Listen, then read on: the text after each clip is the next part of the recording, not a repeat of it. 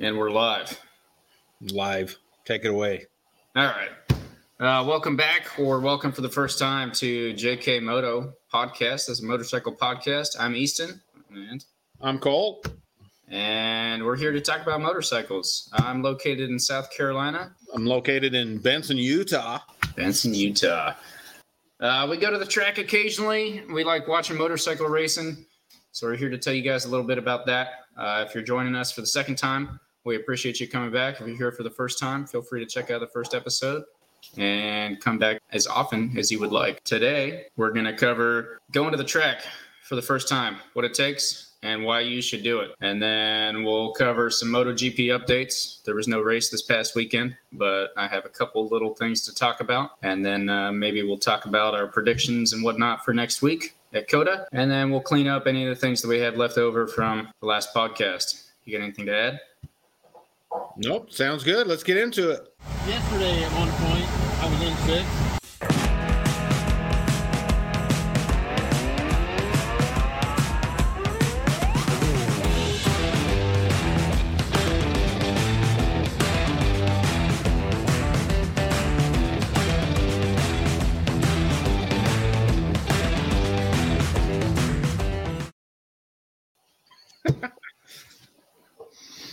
All right, track talk.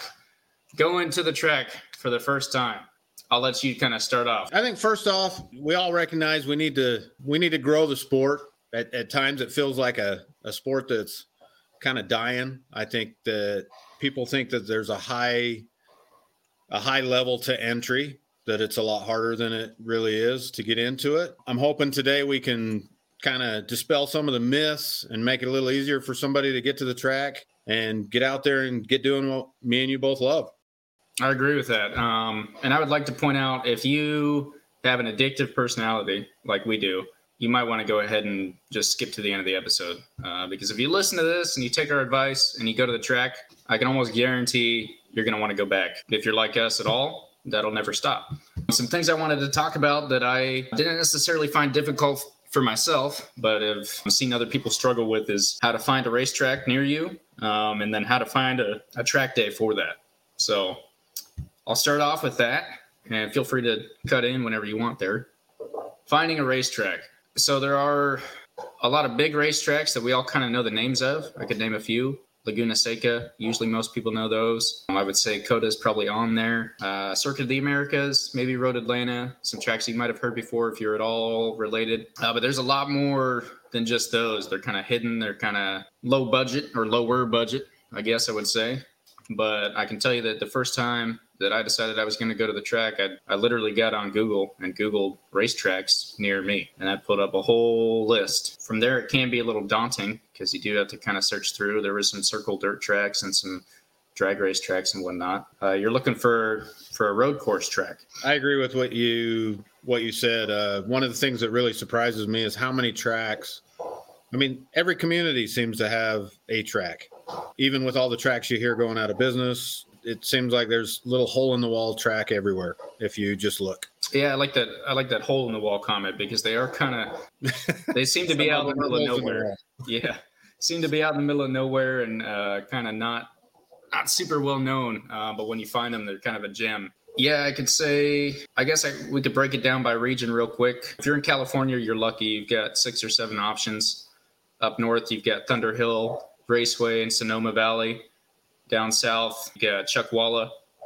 You got Willow Valley, Button Willow. And then in the middle, you've got Laguna Seca. I will say Laguna Seca's track day tickets are on the more expensive side and harder to get into. Working your way up the coast, in Oregon, you've got PIR, and then Oregon Raceway Park. And in Washington, you have the Ridge Motorsports Park, our personal favorite, I'll add.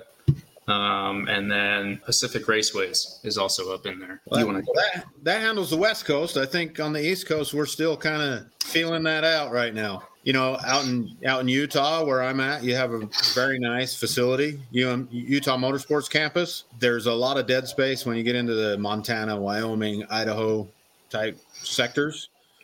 Yeah, to include the Dakotas up there. Yeah. There's a bit of a dead spot there. But there's a lot in Arizona, Nevada, Texas. New Mexico's got Indy Motorsports Park, I want to say. Yep. What's the name of that one? I believe so. Anyway, I guess to sum that up, there's a lot of options. The best thing you could do is literally just hop on Google and Google road course tracks or motorcycle racing or motorcycle track day near me. And that should bring up a track day group that offers those services. Let's talk what you need from a personal level. We'll get into bikes here in a minute or two. I was going to say, let's start with the bikes. Let's start with the bikes because, there's somebody out there that's driving a MT-07. They're thinking, well, this isn't an S1000RR. How can I go to the track? And if they ever go to the track, they're going to find out that the MT-07s are going to outnumber the S1000s potentially. That is true. Specifically those. So, let's talk a little bit about that. What bike is all right for track days? Okay. So I'll go ahead and start. I can honestly say from personal experience, what I've seen, you could actually take just about any bike to the track. We've seen race-ready baggers down to a street Harley that someone rode there. And I think that was either a road glide or a street glide. Bag's still on it, chrome all over. Everything's still there. And the start of the day. Yeah. The start of the day. I'm sure you've seen in Utah plenty of times the dual sport guys like to come out, or at least the supermotos generally. But I've seen a full KLR big boy dual sport out there also. Oh, absolutely. Unfortunately, I've been passed by a GS a couple times. But obviously what you're going to see the most of is your super sport class bikes. If you're riding one of those, that's going to be you might be a little more driven to go. But I would like to say that it doesn't truly matter what bike you're on. You could take any bike to the track. I would add, I think the point to that is a mistake that I made is thinking that you need some kind of super bike or whatever to go to the track because that's a track bike. Therefore, that's what you take to a track. But when you really get to a track day, most track day organizations, and we're going to talk about the groups a little bit later, but in the lower groups, it's just fun. It's just people going out trying to have fun. So literally any bike is a track bike. Absolutely.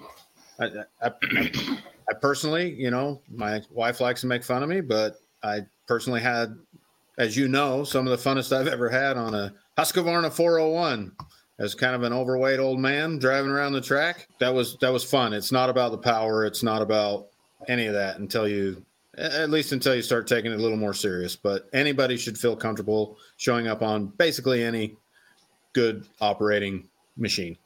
Yeah, absolutely. And I think I'd like to add just kind of to go along with that is that's, in my opinion, that's the whole point of getting to the racetrack is that there is not really a place, at least in the U.S. that I know of, that you can safely and legally hit the max speed in a corner on your motorcycle, no matter what bike you're on. And a racetrack gives you that opportunity, again, no matter what bike you're on. And without worrying about the cops or the random Mustang. Yeah, exactly. Mustang, deer, dirt, cracks in the road, rocks. It gets rid of a lot of the unknown. Everyone out there is on a motorcycle, looking to have a good time, going the same direction, riding generally the same way. So the safety aspect, just from that alone, is definitely there. And it gives you an opportunity to push your bike to the next limit that maybe you haven't before. Well, let's talk a little bit about the class structure. I know it varies a little bit from track to track, but there's kind of a golden rule. Most tracks break it down into 3 groups. You have an A group, a B group, and a C group. Sometimes you'll hear that, referred to as what's that? What were they referring to that at Roebling? Roebling had expert, intermediate, and novice, I think was the 3. Yeah, but most tracks that we've found do a simple A, B, C. Mm-hmm. A is usually on that expert level, and then C would be your beginner or first time. You might be an amazing motorcycle rider. I would like to just say, go ahead and stick to C group for your first time. Worst case scenario, halfway through the day, you're like, nope, this is too slow, and you can bump up, and that's absolutely an option. Definitely buy the C tickets or the novice or relaxed or whatever it might be for your first time out. Yeah. I agree with that. C group is going to be a little bit all over the place. You're going to have anything from, some guy that's touching 70 age-wise, and he's just trying to go out there and have a good day driving on the track. He doesn't need to beat anybody, doesn't need to prove anything. He just wants to go have some time on the track. Anywhere from that to, as you mentioned, first-time track days. You're also going to have, I've seen a couple guys out there that may have their daughter with them riding on another bike. Yep. And they'll be tooling around the track, just kind of protecting their daughter, making sure she's getting around there safe. Ending that. So after C group, you go to B group. Once you bump up, you want to get a little bit more. Before we jump to B group, can we talk about the Ducatista? Are we allowed to talk about that? Go ahead. It's been talked about on many motorcycle channels, but just watch out for them because maybe you'll get a chuckle when you get there. But the Ducatista is for sure out there. And if you're the Ducatista and you're listening, don't let this stop you. Please go to the track and do it because we live for it. But almost every time you'll see at least one middle-aged man on a brand new Ducati showing up, usually with a higher-end SUV, right? Yeah. Right there, pulling a U-Haul trailer is Yep. the most often I've seen. All brand new gear, and you'll usually find that guy in C group. Anyway, I just couldn't leave C group without touching on that. That's fair. C group, again, C group is good. It's a good place to start. As Easton said, I would recommend, no matter what you think your canyon carving abilities are, go ahead and hit up the C group first time you go to the track and go from there. Moving on to B group, my opinion, B group is the most dangerous group. The reason is in B group, you have anybody from a wannabe Rossi to a guy that should be in C group, and they're sharing the same track. It seems like in B group, you tend to have a lot wider talent level, if you will. And track day after track day, to me, that's where most of the crashes happen. It seems. I haven't put any scientific, statistics behind that, but in my experience, B group is where the bad stuff tends to happen. And you'll see, my local track UMC this year, looking at their schedule, they're breaking the B group into a B plus, B minus consistently for all track days. Interesting. We saw that at was that Chuck Walla that did that? So UMC definitely did it a couple times last year, but there was, I believe you're right. It was Chuck Walla where they had split it. Yeah. And I think that's a good thing. So typically we should say, for those that don't know, so we're talking about three groups here. They're usually 20-minute sessions. C group's out for 20 minutes, B group's out for 20 minutes, A group's out for 20 minutes. Mm-hmm. When they break B into two groups, everything changes to 15-minute groups. Right.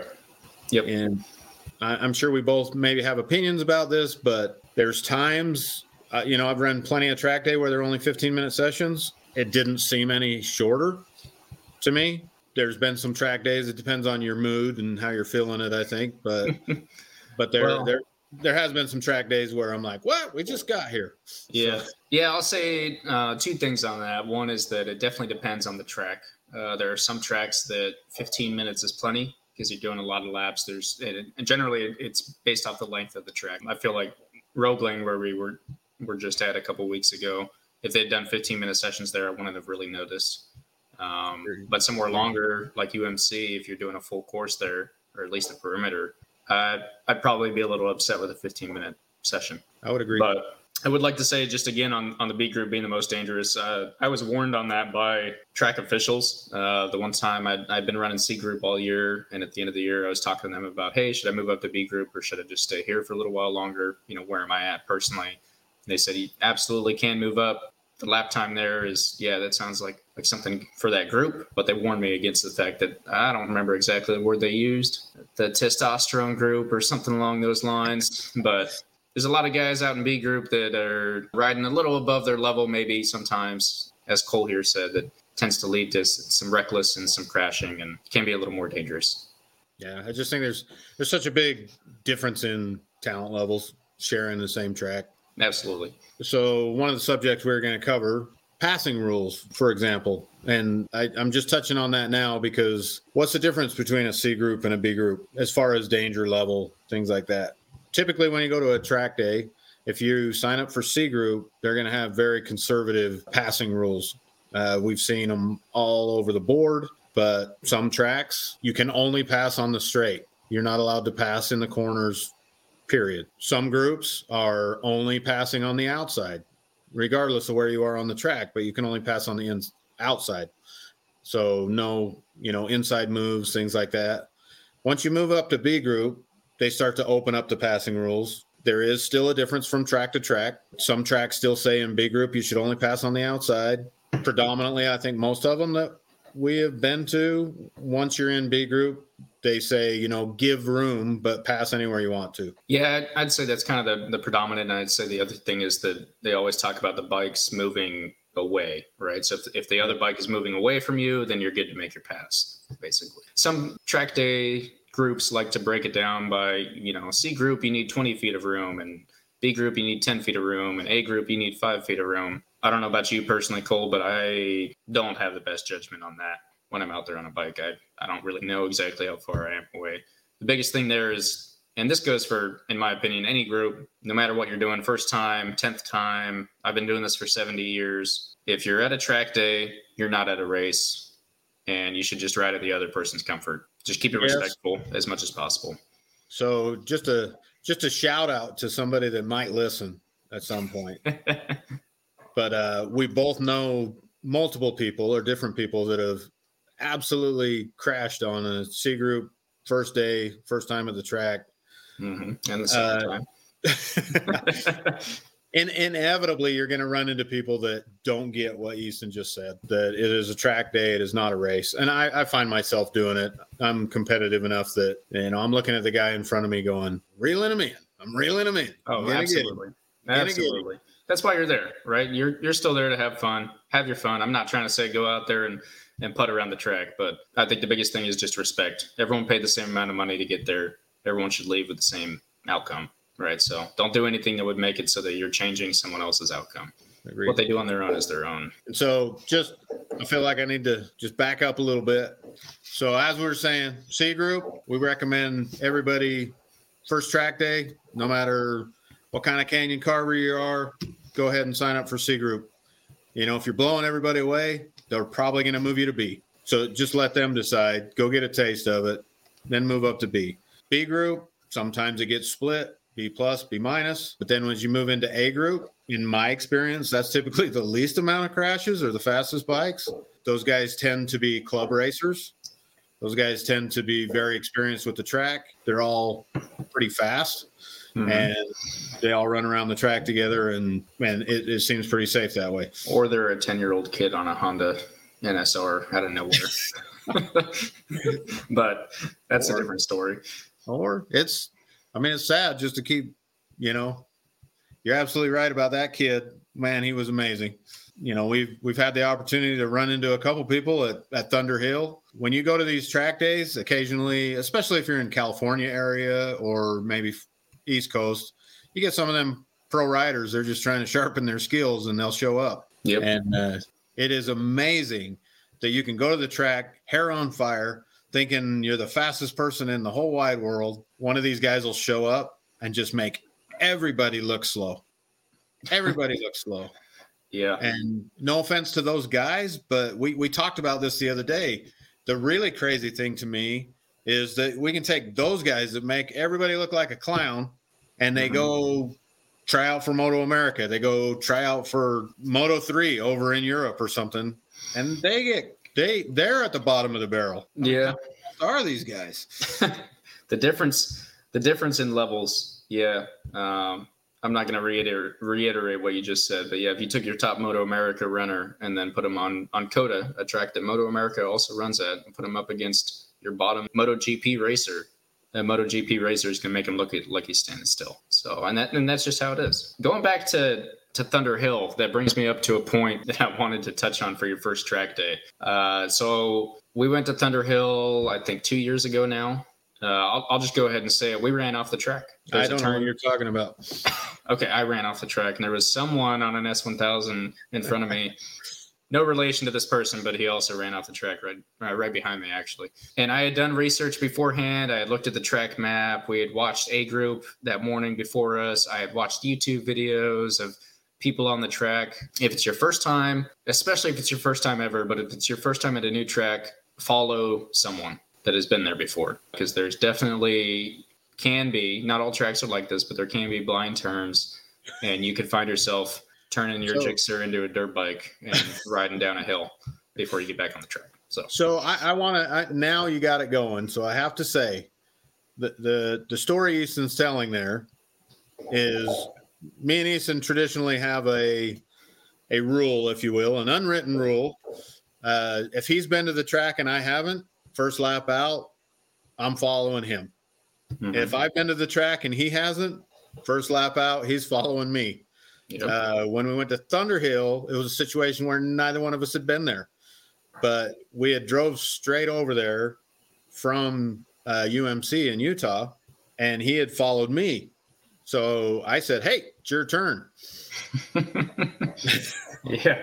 I think the big mistake there, and on my part, maybe your part, both, was that I don't know what mistake you made. I don't know what mistake you made. I know what mistake I made.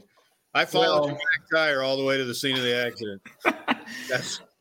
I would say that I waited too long. I was like, nah, I've watched these guys go on the track. I've seen the videos. I'm good to go. And all morning, so the turn we're talking about is a left-hand turn that goes up a hill to a 90-degree turn, and it's a very blind turn. And all morning you watch the guys come over, and it looks like they flick it left and flick it right, and that's it. So I went up there and I flicked it left and I flicked it right, and I'm over the edge of the track, right? And we were probably a good 3 to 5 seconds behind the last person that had gone out. So again, if you're going to a track for the first time, usually for first time, like ever track riders, they'll have a lead follow in the C group. Absolutely take advantage of that. Been to tracks where they offer a driver around in a truck, a pickup truck beforehand, and kind of show you the layout. Take advantage of that. Take advantage of everything you possibly can to get some sort of feel, because the YouTube videos and looking at the pictures just don't quite do it. After you've been a little bit, looking at a track map will give you like a decent idea of what the turns will be, but I'll say that the elevation, you never know the elevation until you're on the bike on the pavement. That's Agreed. All I'd like to say there. And we didn't sign up for C group that day. That's true. Because we're B groupers. So Yep. So we had signed up for B group, taking in mind the earlier suggestion to always do C group on a new track. But we had went straight into B group, and one of the side effects of that is you don't want run over. Once you move out of that C group, it gets a little less lenient on just driving around and looking at a new track. You have to be going, and as your skill levels improve, that gets easier and easier. Of course, on a totally new track, you just want a Sunday drive, cruise around and check it out the first time. That becomes less possible in the B group because you're going to get swarmed.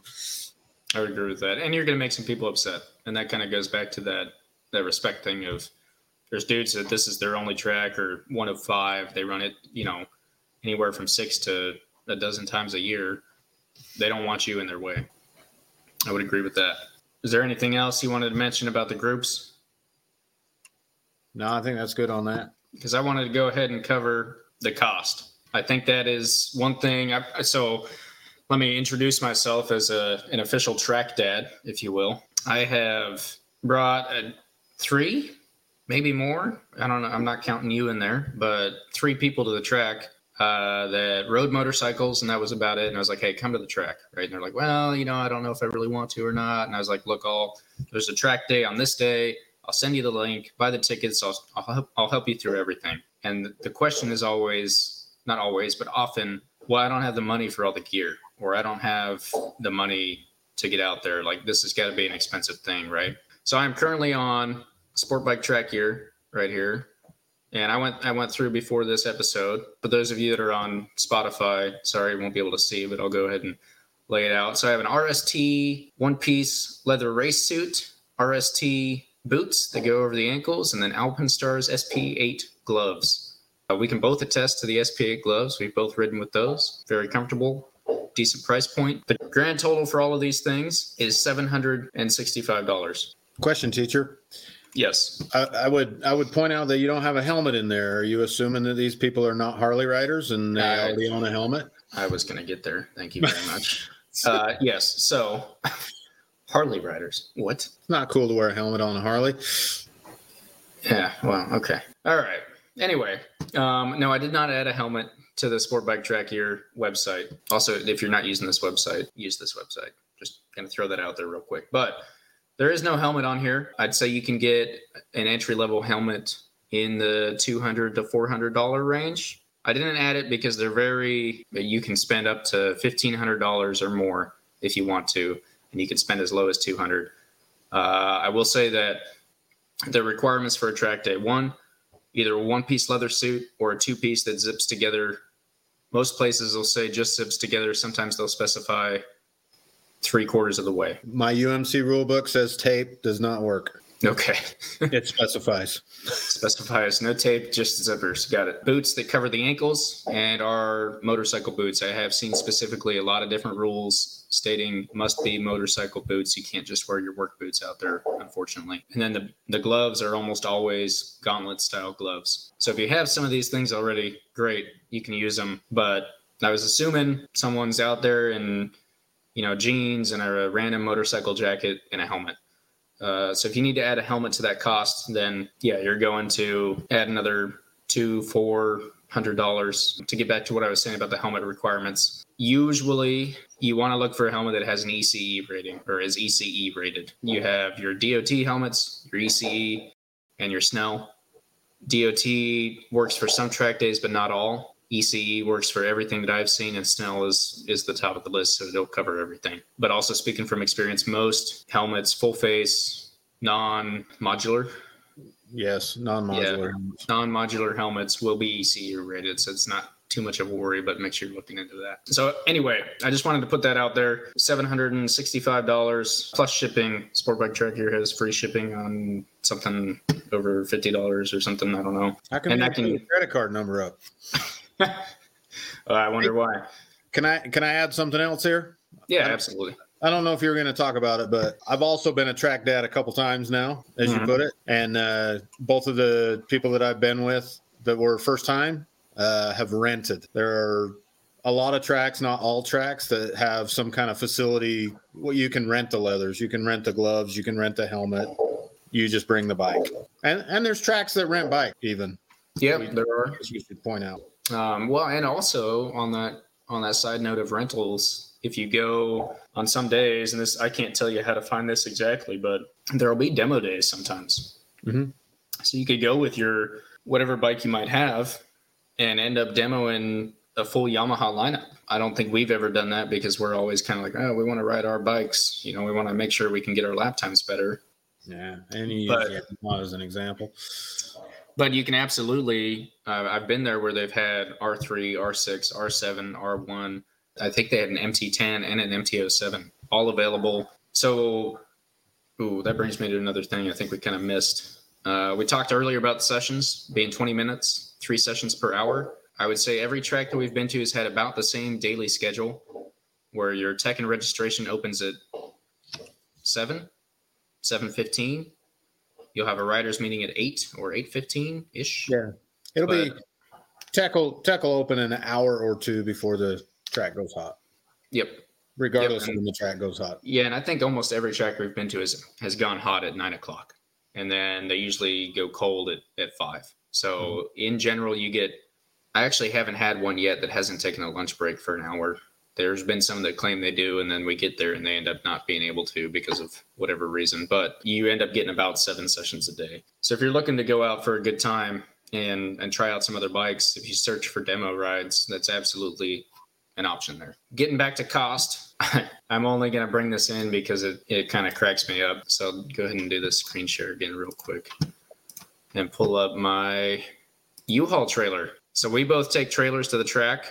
Your other option is to take your pickup truck and put your bike in the back if you have a pickup truck. But if you don't have a pickup truck, you do need something that can either haul a trailer or has a bed that can haul a bike. We'll talk a little later about riding your bike to the track because that is also an option. So if you don't have anything that can haul anything, then you can go ahead and kind of not listen to this part. But I looked up just for the fun of it, a motorcycle trailer rental from U-Haul, and I got about $30, as you can see right there. And that's for 2 days. That would cover you grabbing it either the day before or returning it the day after. So I just thought that was kind of interesting. So that's putting our grand total at $800 so far. Yeah, and a U-Haul trailer is absolutely a thing. I think you mentioned it. You told me before I'd ever been to the track, you were like, yeah, a lot of people show up with U-Hauls that went in one ear and out the other. Mm-hmm. But yeah, it never fails. There's a pile of U-Haul trailers in the parking lot. Absolutely. Any track day. I've seen U-Haul trailers, vans, trucks, combination of minivans, BMW cars, Subarus, everything. It's a very viable option, and there's nothing wrong with it, honestly. Especially if you have a motorcycle and your tires aren't super flat and your brake pads aren't super worn out and you don't have any leaks on it, you can go rent a U-Haul trailer, put it on there, pick up the gear you need, and go to the track. Go have an amazing experience you won't forget. And that's all it takes, honestly. The only other thing I was going to add to that is that I think, for the most part, a track day ticket will usually cost you about $200. Yeah, they range anywhere from $150 to $250, to be honest. But I mean, I know track time up in the PNW, if you're in the Pacific Northwest, Washington, Oregon area, and you get the chance to ride with track time, they exclusively ride at the Ridge, and they charge $300. But they are an amazing group to go with. They've got a really good attitude. They've got very good instructors. You can pay for an instructor, or you can honestly just ask any of them. And that goes for most track groups I think we've seen. You can always do a couple lead follows without paying. They charge $300 because they put less people on the track. So that's usually where the difference is. You'll either see, I know the one time I looked at Laguna Seca, I think it was up in the $500 range. And that's because that's how much Laguna Seca charges that group to be there. That's how the cost equals out. Or you'll see someone that says, hey, we have less people on the track, so we're charging a little more. You get that benefit. So one other thing I'd like to put on there before we move off this, two more things, actually. One is you need to know that it seems daunting. You get butterflies in your stomach. And if the butterflies go away, then there's no reason to do it, right? Mm-hmm. But when you go, there's going to be three things you think of. One is the tech inspection. And we touched on that a little bit already, but every track day is going to be different. The level of scrutiny, if you will, is from here to there, But you're going to get through a tech inspection, and then just know that they are going to have a driver's meeting. At any track day, there's going to be a driver's meeting. That's going to give you the opportunity to ask questions. If you're still feeling uncomfortable in that, the two main things that they're going to go over is passing rules, like we mentioned earlier. But they're going to tell you, you can't pass on the inside. You can pass depending on what class you're in. They're going to go through all that for you. And then one pet peeve of mine that I just have to point out is they're going to also go over the flags. Here we go. They're going to go over the flags. And I think, that you can go anywhere in the United States and a red light and a green light and a yellow light mean the same thing. That's true. I agree with that. Actually, I think that's the first time you've said that in correlation to it, and I like it. If you go to another country, all bets are off, right? But if I'm in the good old United States of America, I can expect signs to mean the same thing. If you go to track days, please pay attention to the drivers' meetings, because when they show you the flags, sometimes I'm amazed at how different they are from one track to another.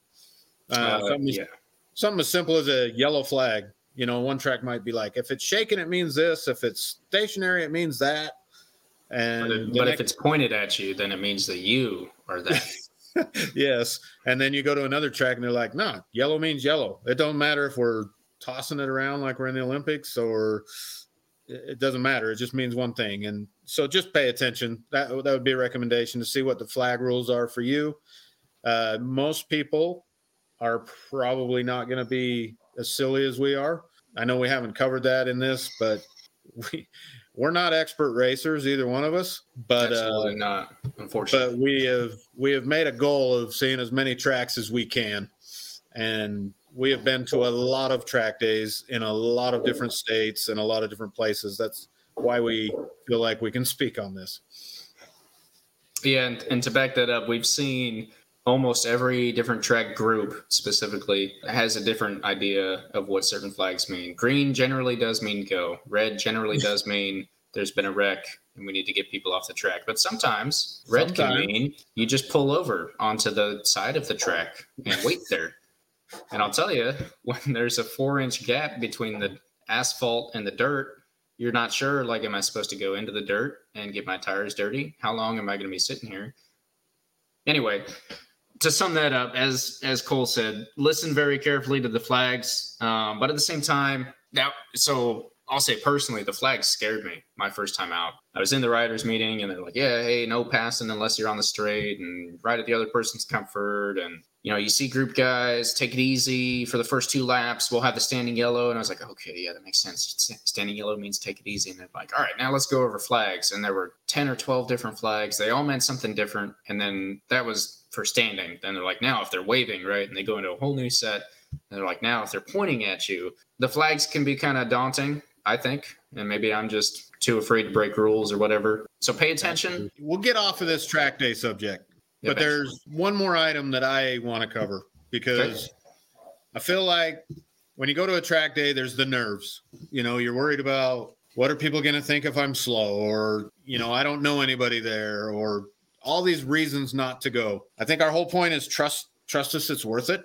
You should check it. If you're any motorcycle rider, if you just commute to work on, 5 days a week, go try it. Just go try it one time. It could change your life. But one of the other questions or one of the biggest fears, I think, is will you crash? Yeah, that's fair. What say you? Will you crash? Well. And what's it like to crash on a motorcycle? So, oh man, this is tough because I've been out with 4 or 5 different people now. And I've seen 2 people crash on their first track day. It took me until my 3rd year to crash. The way I like to explain that is that I think when it comes to riding motorcycles on the track, I think there's a cliff, right? And crashing is you falling off the cliff. I would say that proportional to how close you ride to said cliff is how much fun and how fast you're going to be, right? How much fun you can have and how fast you can be is proportional to how close you get to that cliff. However, if you try and get to the edge of the cliff on your first lap out, you're going to go off the edge of the cliff because it's unknown terrain. You haven't seen it yet. And that's when a crash will happen. The biggest advice I could give to someone going out for the first track day is smooth. Smooth brake, smooth throttle, smooth, right? Smooth turn in, smooth come out, smooth brake, smooth throttle. And then the other thing is it possible that you'll crash? Yes, absolutely. But is it possible you crash on the street? Yes. Even more so. And I would say that the risk to reward on the track for crashing is much, much higher than on the street. Because if you crash on the track, especially on your first track day, what do you think, 60-40 low side? Maybe even a little higher than that? Yeah, right? Most likely going to be a low side, right? You're probably going to – the 2 that I've seen on their first track day, it was near the end of the day. They were trying to push themselves a little hard, a little bit too much gas coming out of a corner and low side of the bike. Guess what? You get home. If it's your street bike, you put a couple new fairings on. If you already have a track bike for whatever reason, duct tape, and you move on with your day and you get back out there. Now, what's it like to crash? Well, hold on before you go there. Mm-hmm. Okay. I agree with your analogy about the cliff. I want to be fair and say that things can happen, just like you said. Things can happen commuting to work on your motorcycle. Everybody that drives a motorcycle takes a certain amount of risk. Is your risk higher at a track than driving on the street? In most ways, no, in my opinion. On the street, you might be driving the speed limit all the time, whereas you go to the track, you're trying to push the limits. So it's a different kind of danger. As you said, pushing towards the cliff, right? You have a choice how far you want to push towards the cliff. Mm-hmm. So that's one aspect of it. If you don't want to crash, you don't have to push any harder than you want to. Inevitably, there is the possibility of somebody else not knowing where the edge of the cliff is and getting in your business and causing something. So it sounds like you might have a personal experience with that. I've been hit a couple times, but back to the second question. I'll let you start that. But both of us here have crashed on a track.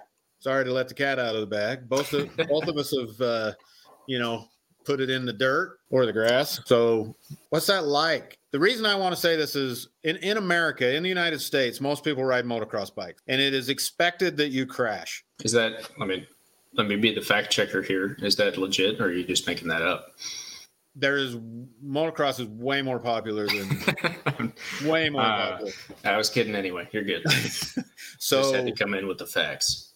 But almost every kid has drove a motocross bike or a dirt bike of some sort. Right. And if you took all them kids, most of them put it down. Absolutely. Because it is normal when driving in the dirt to crash on a regular basis. You know, you go out to your local track, you crash 5 times. You go riding up in the mountains with your family, you crash 5 times. You're camping, you're crashing, right? That's just normal. But it's not normal to crash a street motorcycle. That is not considered normal. I agree. Yeah, well, it shouldn't be considered normal. Some of our friends, maybe. But that being said, I just find in the circles that I run around with, they say, hey, what are you doing this weekend? You tell them you're going to the track, and their eyes get big, and they're like, well, what if you crashed? It's this daunting thing. Like, if you crash a motorcycle on the street, you're dead. That's what people think in their minds. That's the image that they have. I agree. Yep. Everyone has a story or knows a story of someone that's wrecked on the street, and we're not here to go into that. Agreed.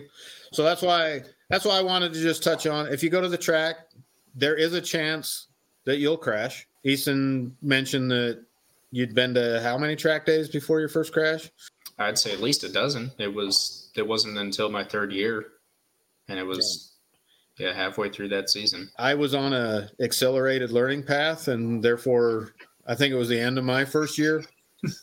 But that's not to say, I think there was probably 15 track days in there. Yeah. When I got into this, I went a little crazy and ended up crashing on a new track in a new city. My first crash. I've had another, but I'll turn it back to you. Real quick before we change, where was the other one? Was it a different track, or was it the? Yeah, they may or may not be at the exact same track. Oh, okay, interesting. What's it like? What's it like? Well, I'll tell you. So it took me a couple years, and so I was at the Ridge, and I had just put down one of my best lap time. Not one of my best lap time I had ever done. I looked down, I saw my lap timer, I was like, man, that's a good time. Still a little bit slower than what I was hoping for. Is like, let's see if I can do it. Let's see if I can beat it, right? So I took off. That last lap before that, it felt amazing. You know, I was knee on the ground in every corner, speeds between corners that I had never felt before. Everything about it just felt on point. And I was like, where can I gain speed, right? You're coming down the straight. You got a second to think, where can I gain speed? So coming to the chicane, I go around, I'm going up the hill, and I chose to try and gain speed in the middle of a turn, a very big, wide carousel, as they call it, turn. My idea was, well, hey, if I can take this turn at a faster speed, I can gain speed. I can gain time on my lap, which isn't true. We could get into that later, but we won't. Maybe another time. You know, sweep that one under the rug for now, and maybe we'll get back to it. But I low-sided. It was left-hand carousel turn coming out of the turn. Again, as I've mentioned, a couple other people that I know have done. A little bit too much gas coming out too quick. They say you have 100 points of grip. I found my 101 points of grip, and the back tire said, nope, that's it, bud. And I went off. The first thing I would like to say is when you're at a track day, you might get told that if you wreck, when you go down and you're laying on the ground, lay on the ground for a second. And I can tell you that's true because when you jump up, you might think you have stopped moving, but you're most likely still moving.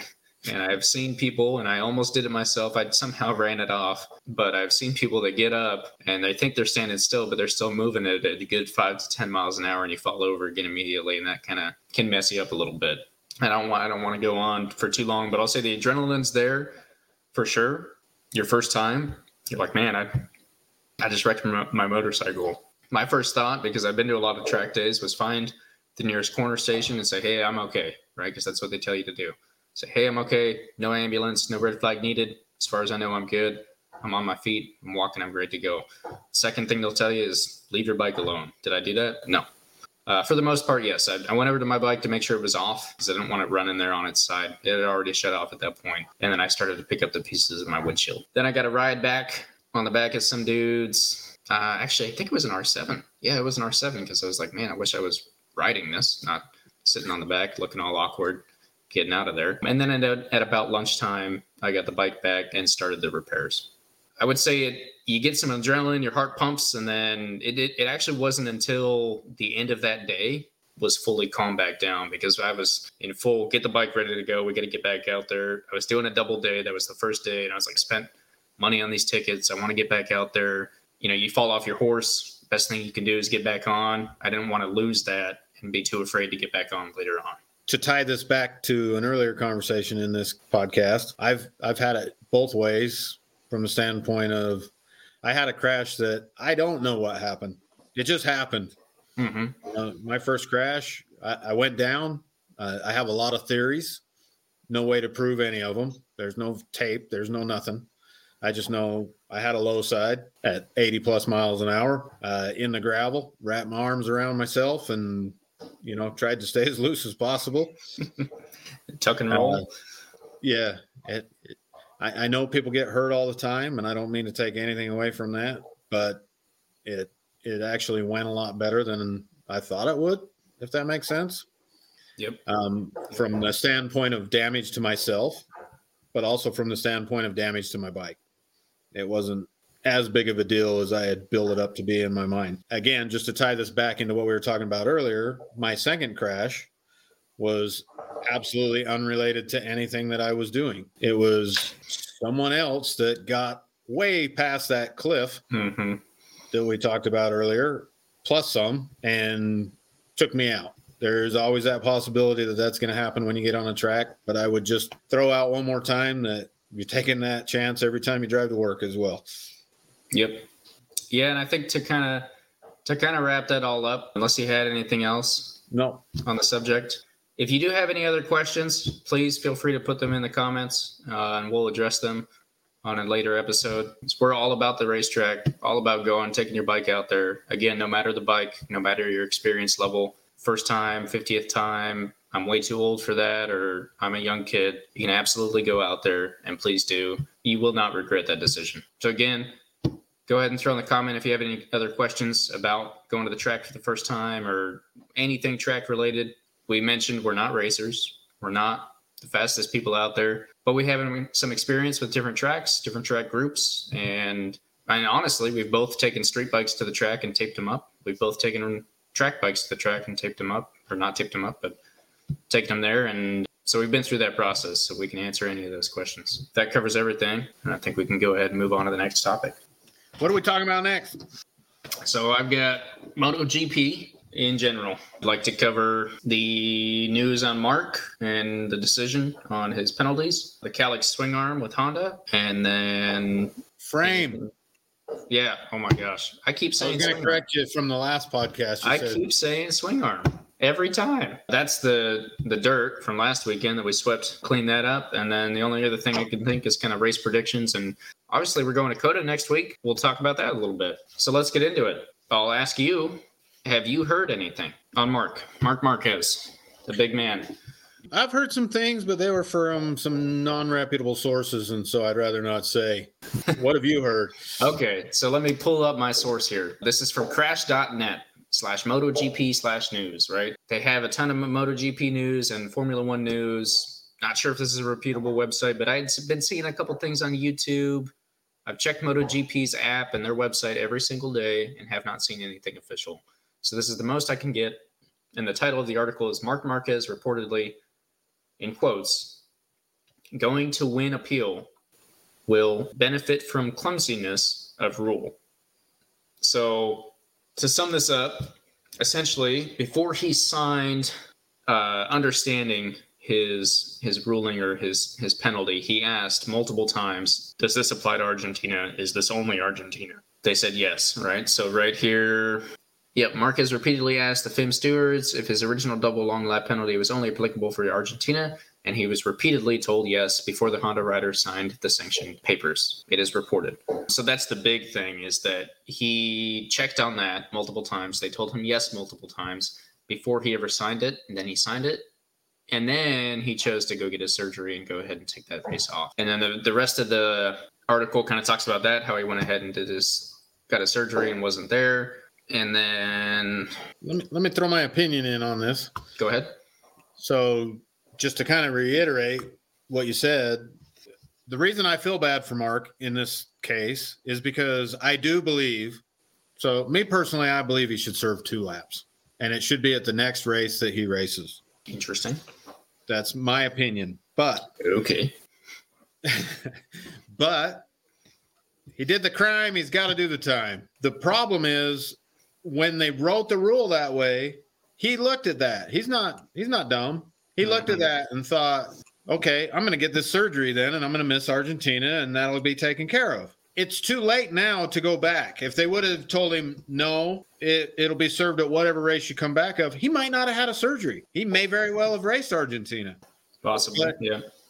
If you think back to right after that race, right after that happened, right after they were talking about penalties, you heard nothing about an injury.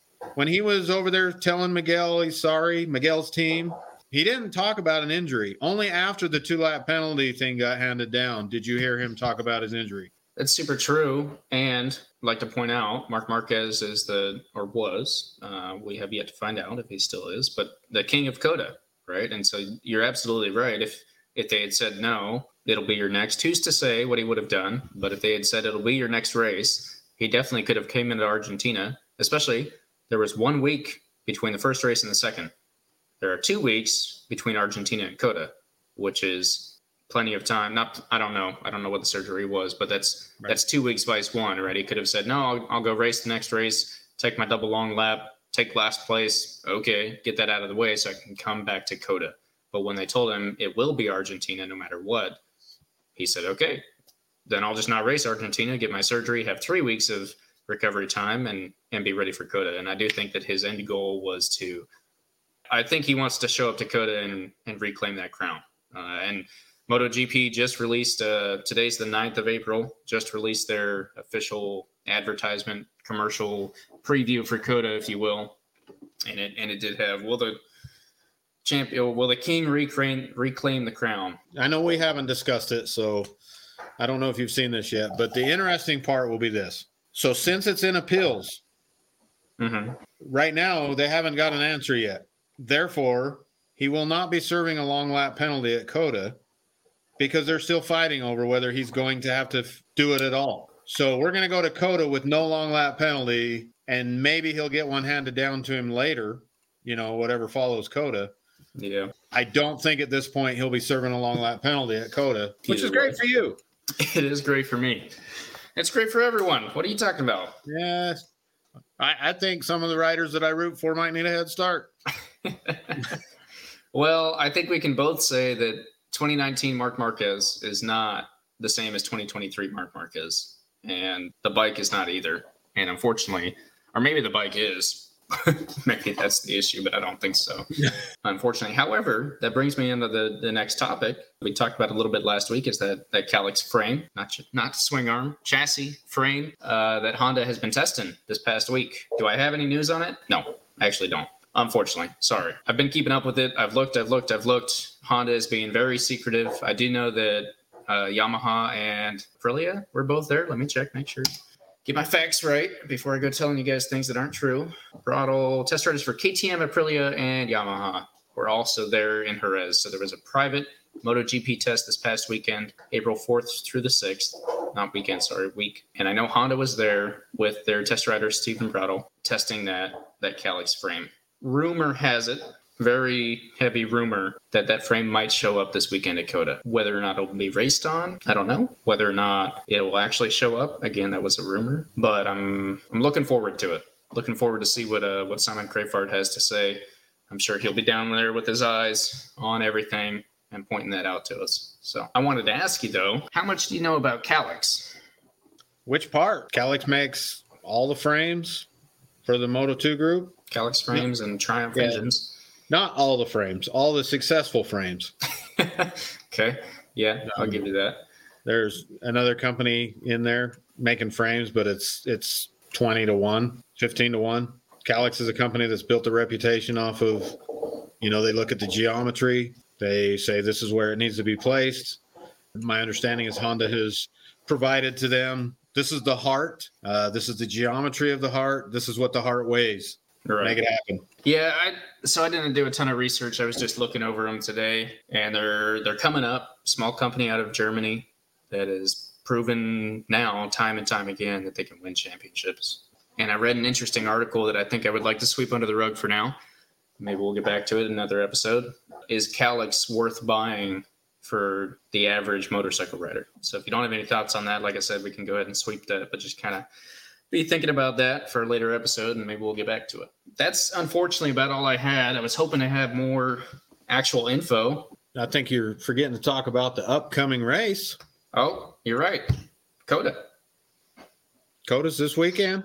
It is this weekend. Big news from us. We kind of mentioned it last week, but I'll let you announce it. We'll be at COTA. We're going. Yeah, that's exactly right. I'll be taking a quick airplane. My friend here will be driving cross country. Yeah, it's not cross country. Yeah, pretty much. It's cross half the country. If you were in Europe, it'd be 15 countries, but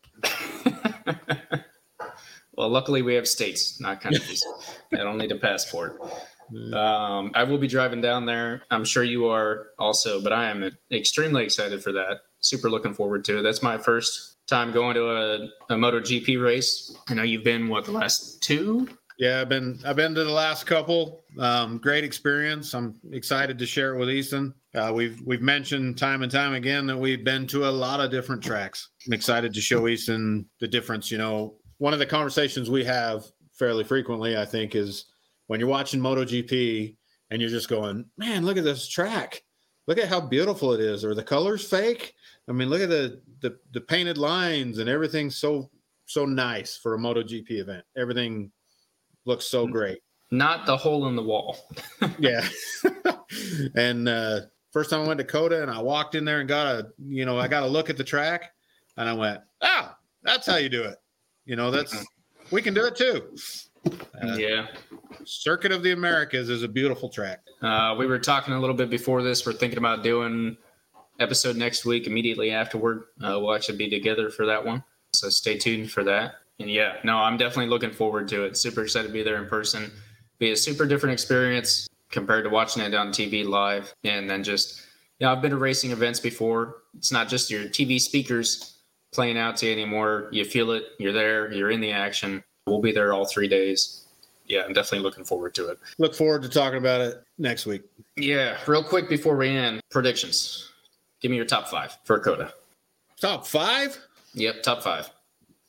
Pecco Bagnaia. Okay. He's going to redeem himself. He's going to win the sprint race and the race. Excuse me, the sprint and the race. Okay.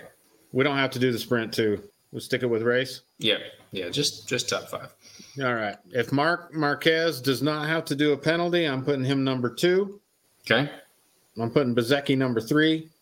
I'm putting Alex Marquez number 4. Okay. I'm putting Bastianini in 5th. Interesting. All right.